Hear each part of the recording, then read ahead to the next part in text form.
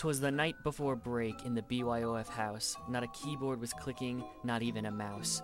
The microphones hung by the computers with care, in hopes that the new year would soon be there. Matt, Danny, and Mal all snug in their beds, while visions of funnels danced in their heads, with Matt in his hoodie and Danny in her cap, had just settled their brains for a long winter's nap. When out on the web there arose such a clatter, listeners sprang to their feeds to see what was the matter. Away to their phones they flew like a flash, tapped open the app, and checked the podcast cache.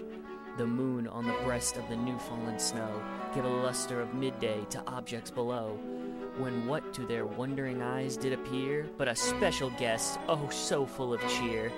With the little old drivers so lively and quick, they knew in a moment it must be Podcast St. Nick. More rapid than eagles, the host's voices came, and he whistled and shouted and called them all by name. Now Matt, now Danny, now Mal, and all, on content, on laughter, on insights that enthrall, to the top of the funnel, to the top of the wall. Now dash away, dash away, dash away all.